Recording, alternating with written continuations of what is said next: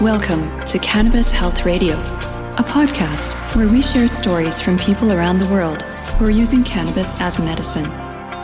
The information is meant to raise awareness about the health benefits of cannabis, but should not be taken as medical advice. Now, here are your hosts, Ian Jessup and Corey Yelland.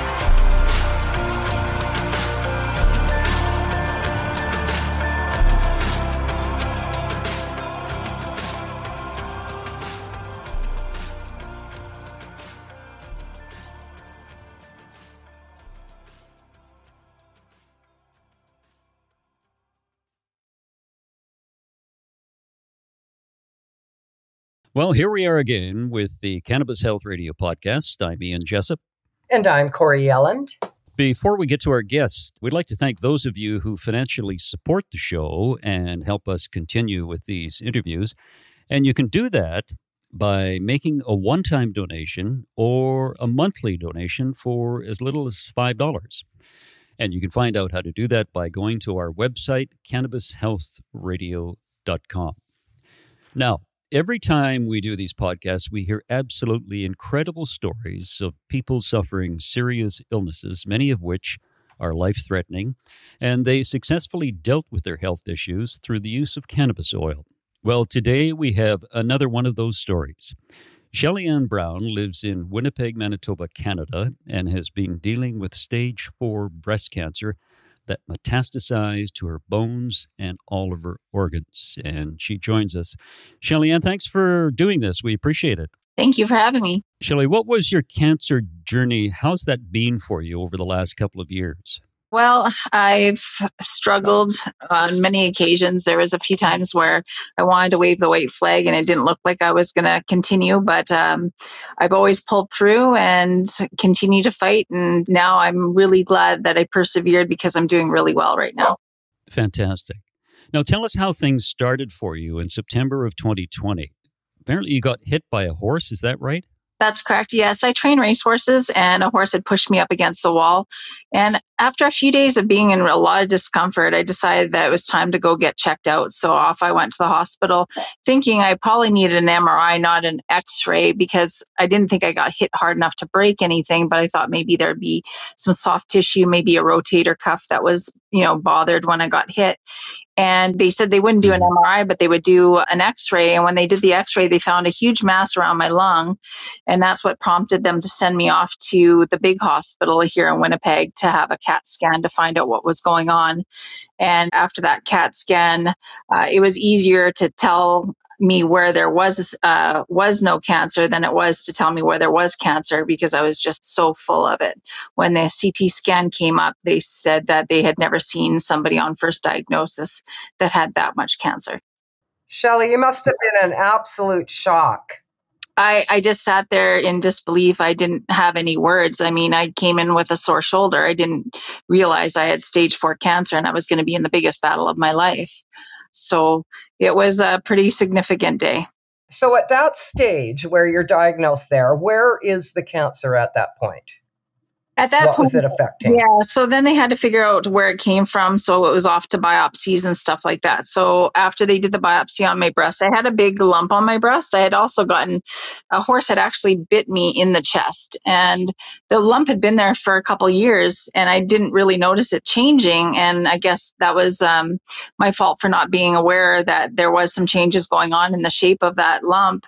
And that's why they feel it started, was the breast cancer that metastasized.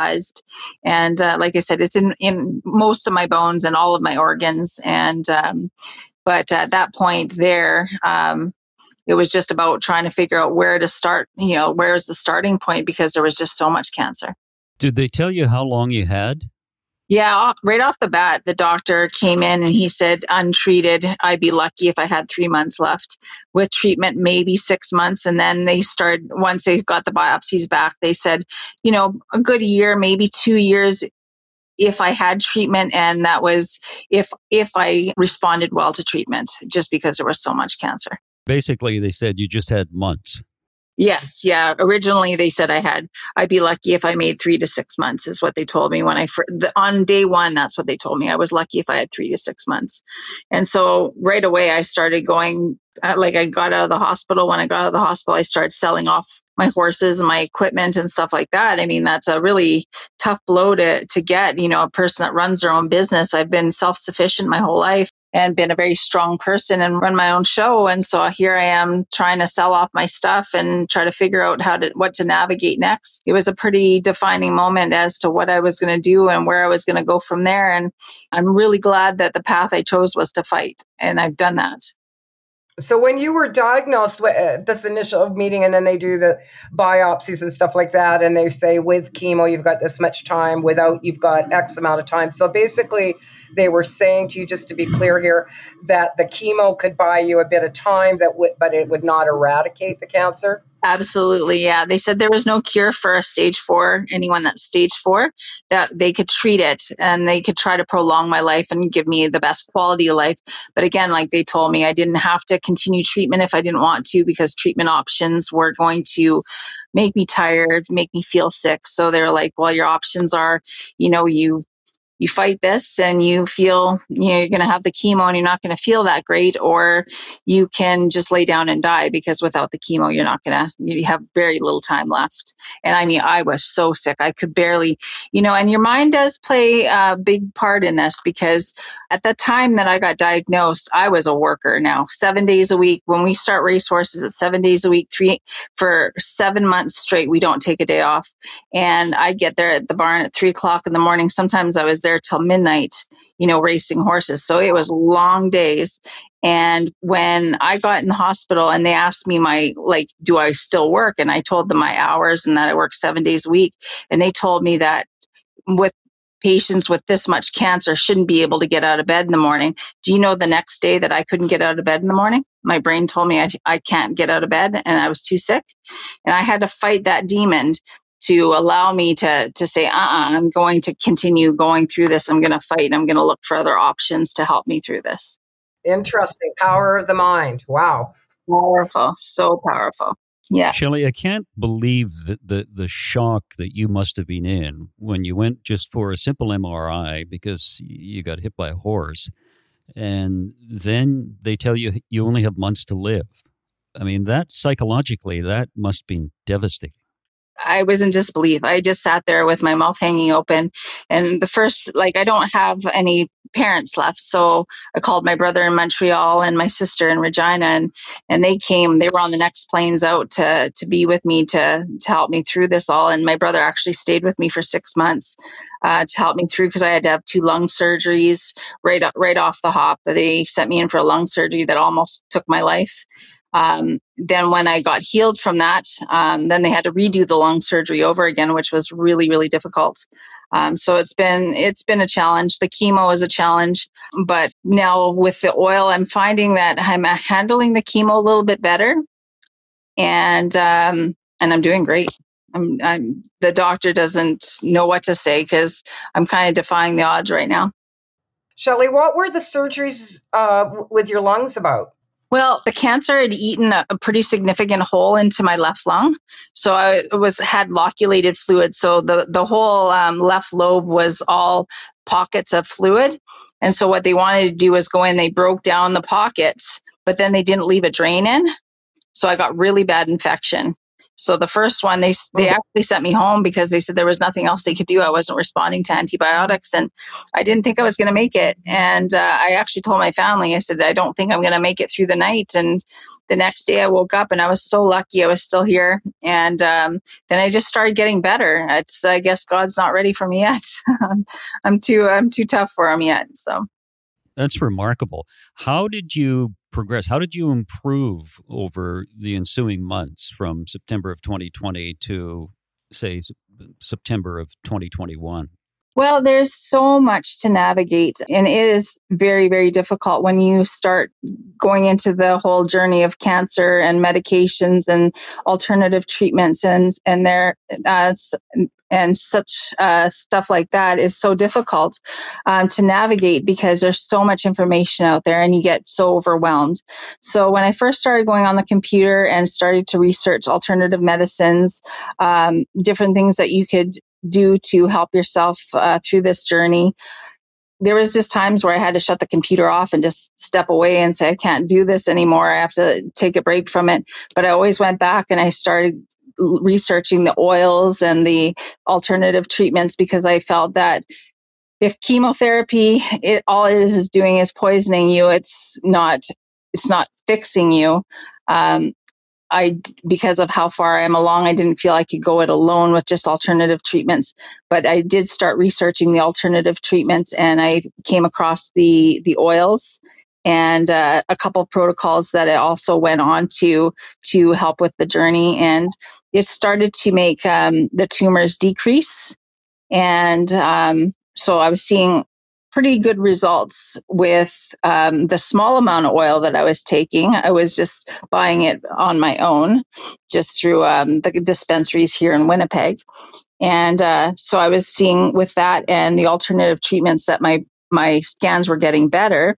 So that's why I decided to reach out to Corey and see if I could get the right strain, like the real solid cannabis, where I could actually take the 4-to-1 ratio. And I've been on that for 2 months.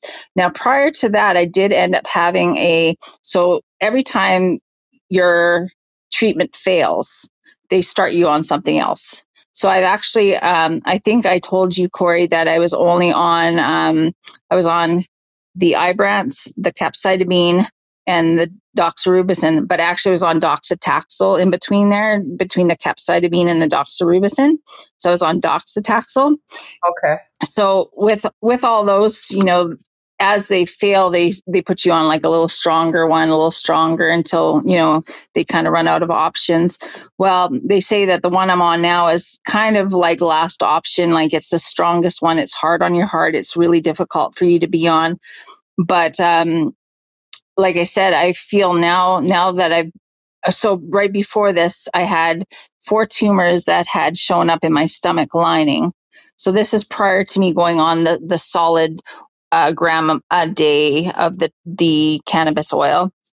Now, when I started doing that, the last scans, the 4 tumors in my stomach are now unmeasurable. So they have pretty much Awesome. that, and the only change that I have done is going on the gram a day of the THC. Now, did you take the gram a day orally or by suppository? I'm doing it orally. Yeah. So I take it at night because obviously functioning on that much THC, if you have a job where you have to be high functioning, is, for me, I react to it by just getting really sleepy and just want to just relax and sleep. And so for me, I take it at night right before I go to bed, and it's worked really well for me. I like your choice of words, high functioning. If you took it during the day. Yes. Then I wouldn't be high functioning. I'd be sleeping. So, what's the status of the other tumors? Everything is decreased or stable. So right now I'm considered 100% stable. Wow. That's pretty darn good for somebody who's supposed to be leaving the planet. Yes, very. This last scan I was very nervous about because of the 4 tumors. That was a concern. We had been not successful in really scrubbing those out. Those were ones that were residual that just kind of hung around and kind of grew a little bit, and then they would kind of stay the same. They were just pesky, just wouldn't go away. And finally, this last scan, they're up. All 4 of them are unmeasurable. That last scan must have been extremely important for you psychologically to know that you've got the upper hand on this. Very much so. You have to also understand when you're doing this type of a journey, the expense is huge. You want to live, and so you're going to pump I'm going to put my money to saving my life, and that's really important. So if you're going to be putting money into saving your life, you want to know it works. So I've done some like alternative treatments that I was doing the heat probe. That didn't work because the only place I was putting it was on my stomach, and the only place that the cancer was growing was my stomach. So that didn't work. And that was a very expensive treatment that I was doing once to twice a week. And so you have to figure out what is working, and especially with your body, because everybody's body works a little differently, and figure out what works for you. And I mean, I really have felt that this cannabis oil is just really taking me to another level that I don't know if I would have gotten to without it. Do your doctors know that you're taking cannabis? Yes. My doctor is, as much as at the beginning shook his head a lot, like, okay, do what, you're going to do. Basically what he always said to me was, you're going to do what you're going to do anyways.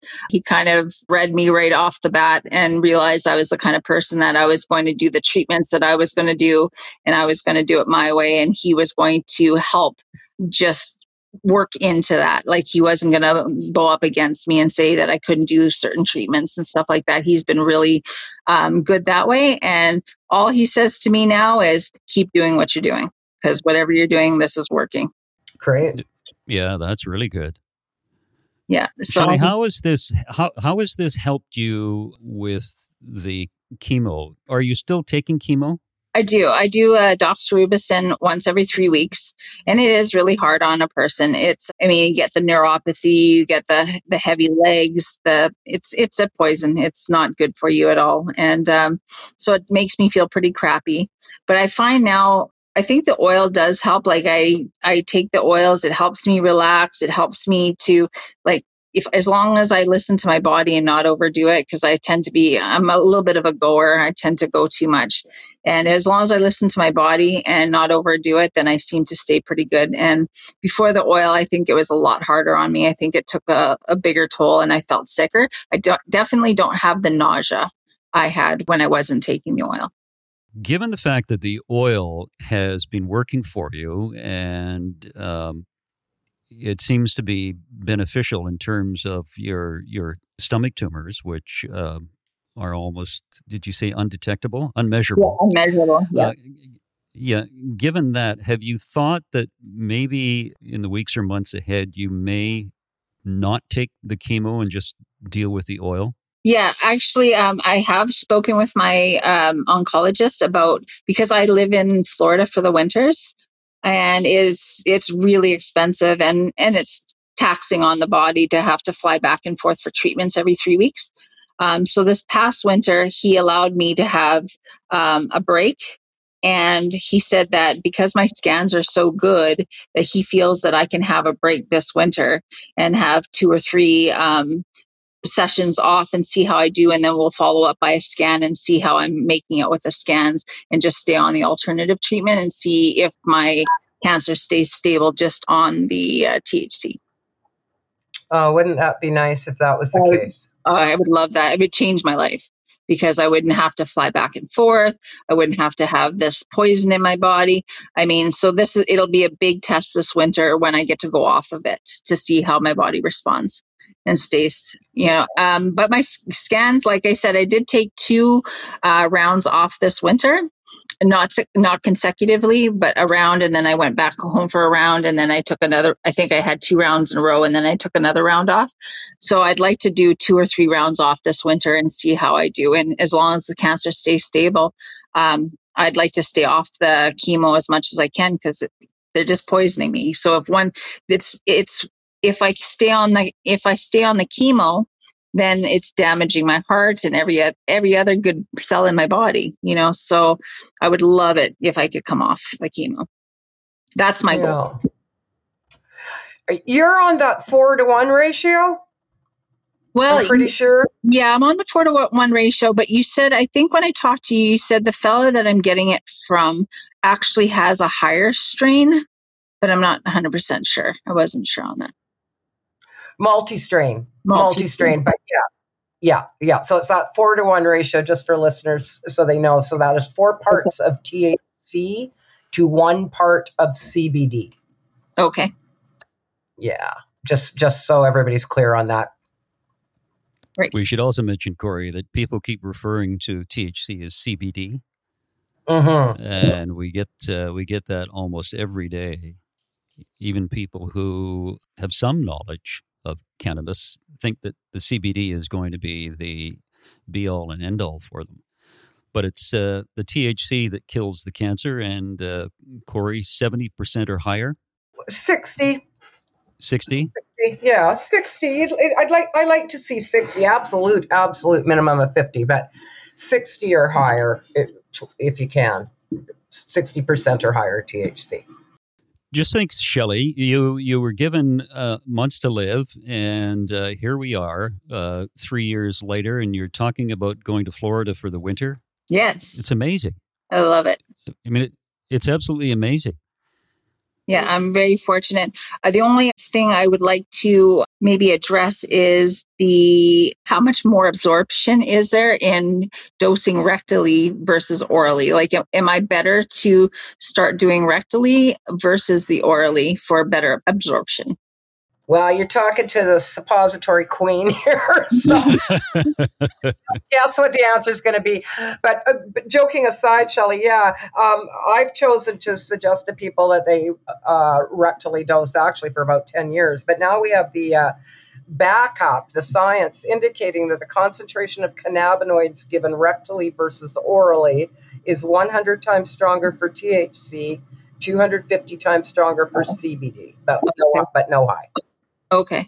So I'd get a lot more benefit from it. So that's something. Now, can you do that with the capsules, or is that with the particular capsules you have from the particular person you're getting it from? Yes, you can. Those are vegan, quick dissolve capsules. Oh, okay. I gotcha.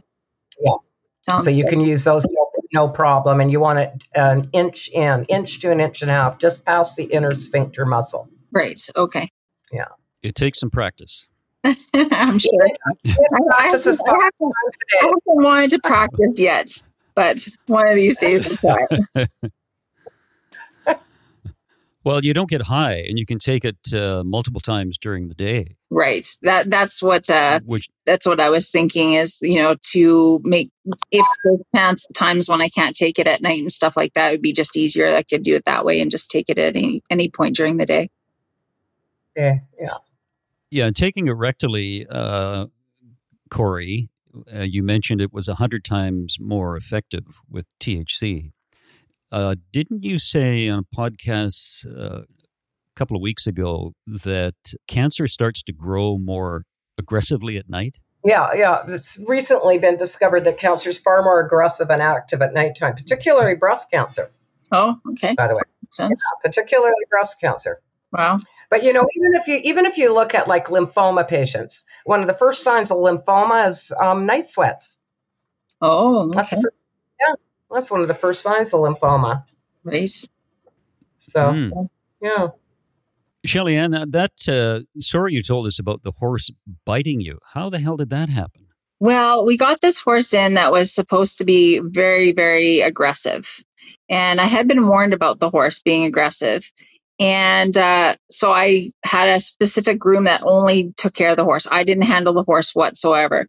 And one night I was going in just to check horses at night. I just go back and make sure everybody's okay at the barn. And the way she was standing, she kind of looked off to me.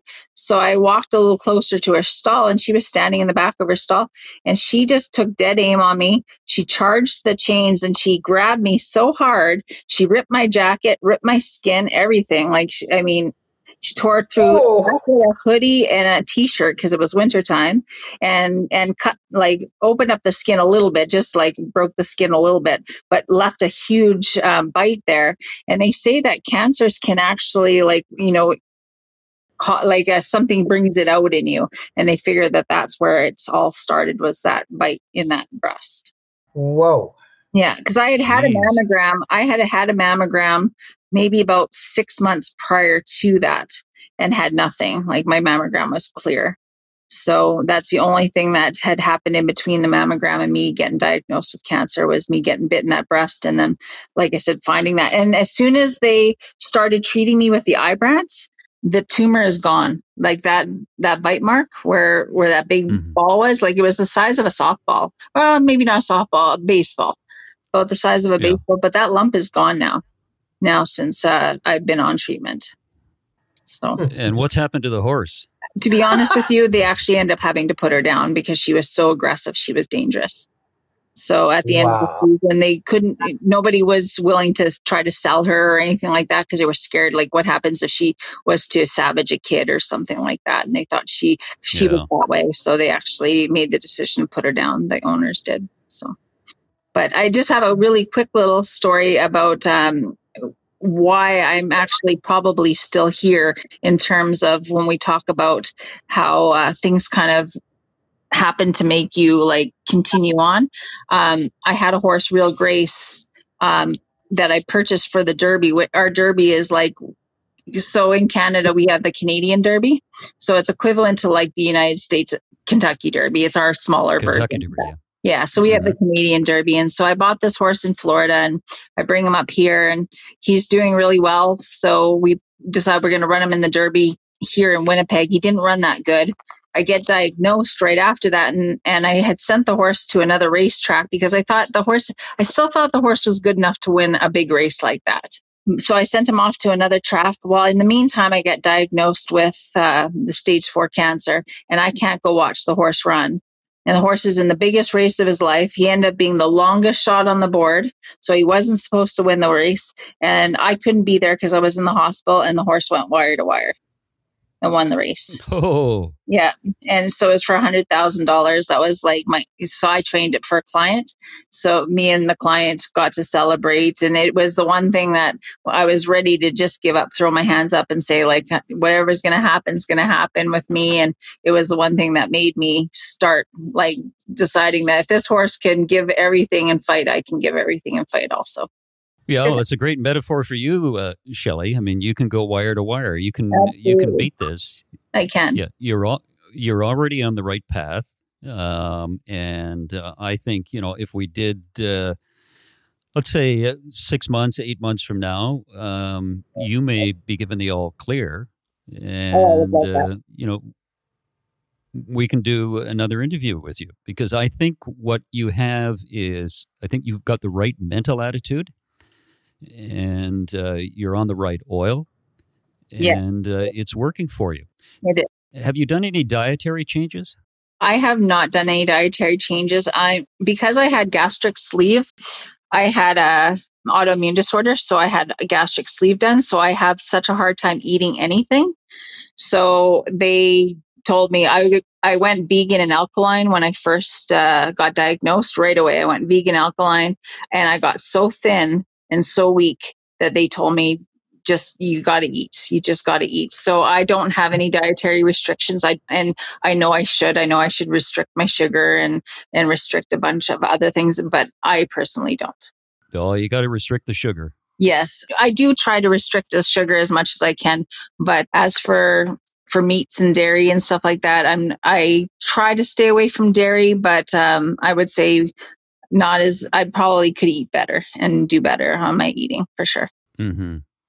Shelley, they say that a gentleman should never ask a lady her age, but how old are you? I just turned 50 this year. Perfect. Yeah, you got a lot of years ahead of you there, Shell. I hope so. I sure hope so. Oh yeah, I think I plan on sticking around. Yeah, that's amazing. Shelley, it's been a great story, and I think it's a fantastic story of how you've overcome these obstacles and health issues. Do you have anything you'd like to tell our listeners in conclusion? In conclusion, I would just like to say, everyone's journey is their own, and go about it at your own speed and your own pace, and look into the alternative medications and the THC and this kind of thing, because this does work. And I want people to live. I want people to still be here after the doctors tell them that they don't have a chance, because doctors don't know. They're guessing as much as we are, and we're all trying to get through this together. Very well said. Yeah, good advice there. Shelley, it was wonderful to talk to you, and I wish you all the best in the future. Thank you. Thank you so much.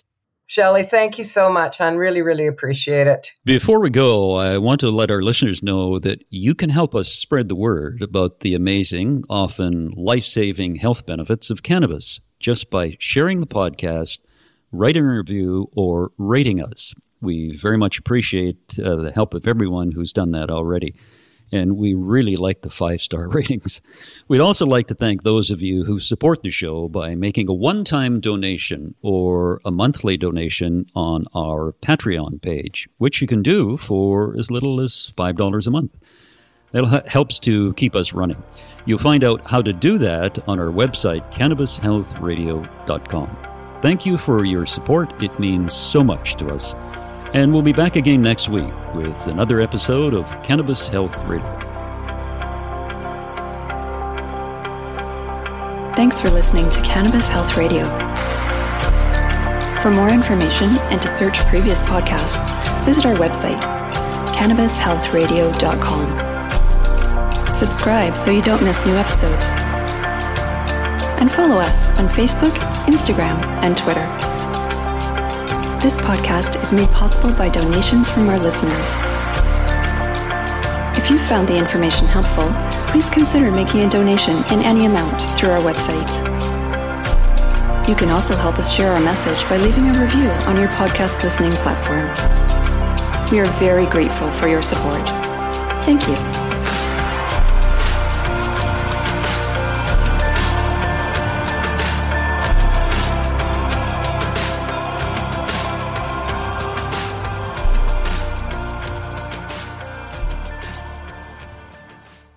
Thanks for listening to today's show. To check out more great cannabis podcasts, go to podconnects.com. Here's a preview of one of our other shows. Season 1 of Dope History is now available at dopehistory.com.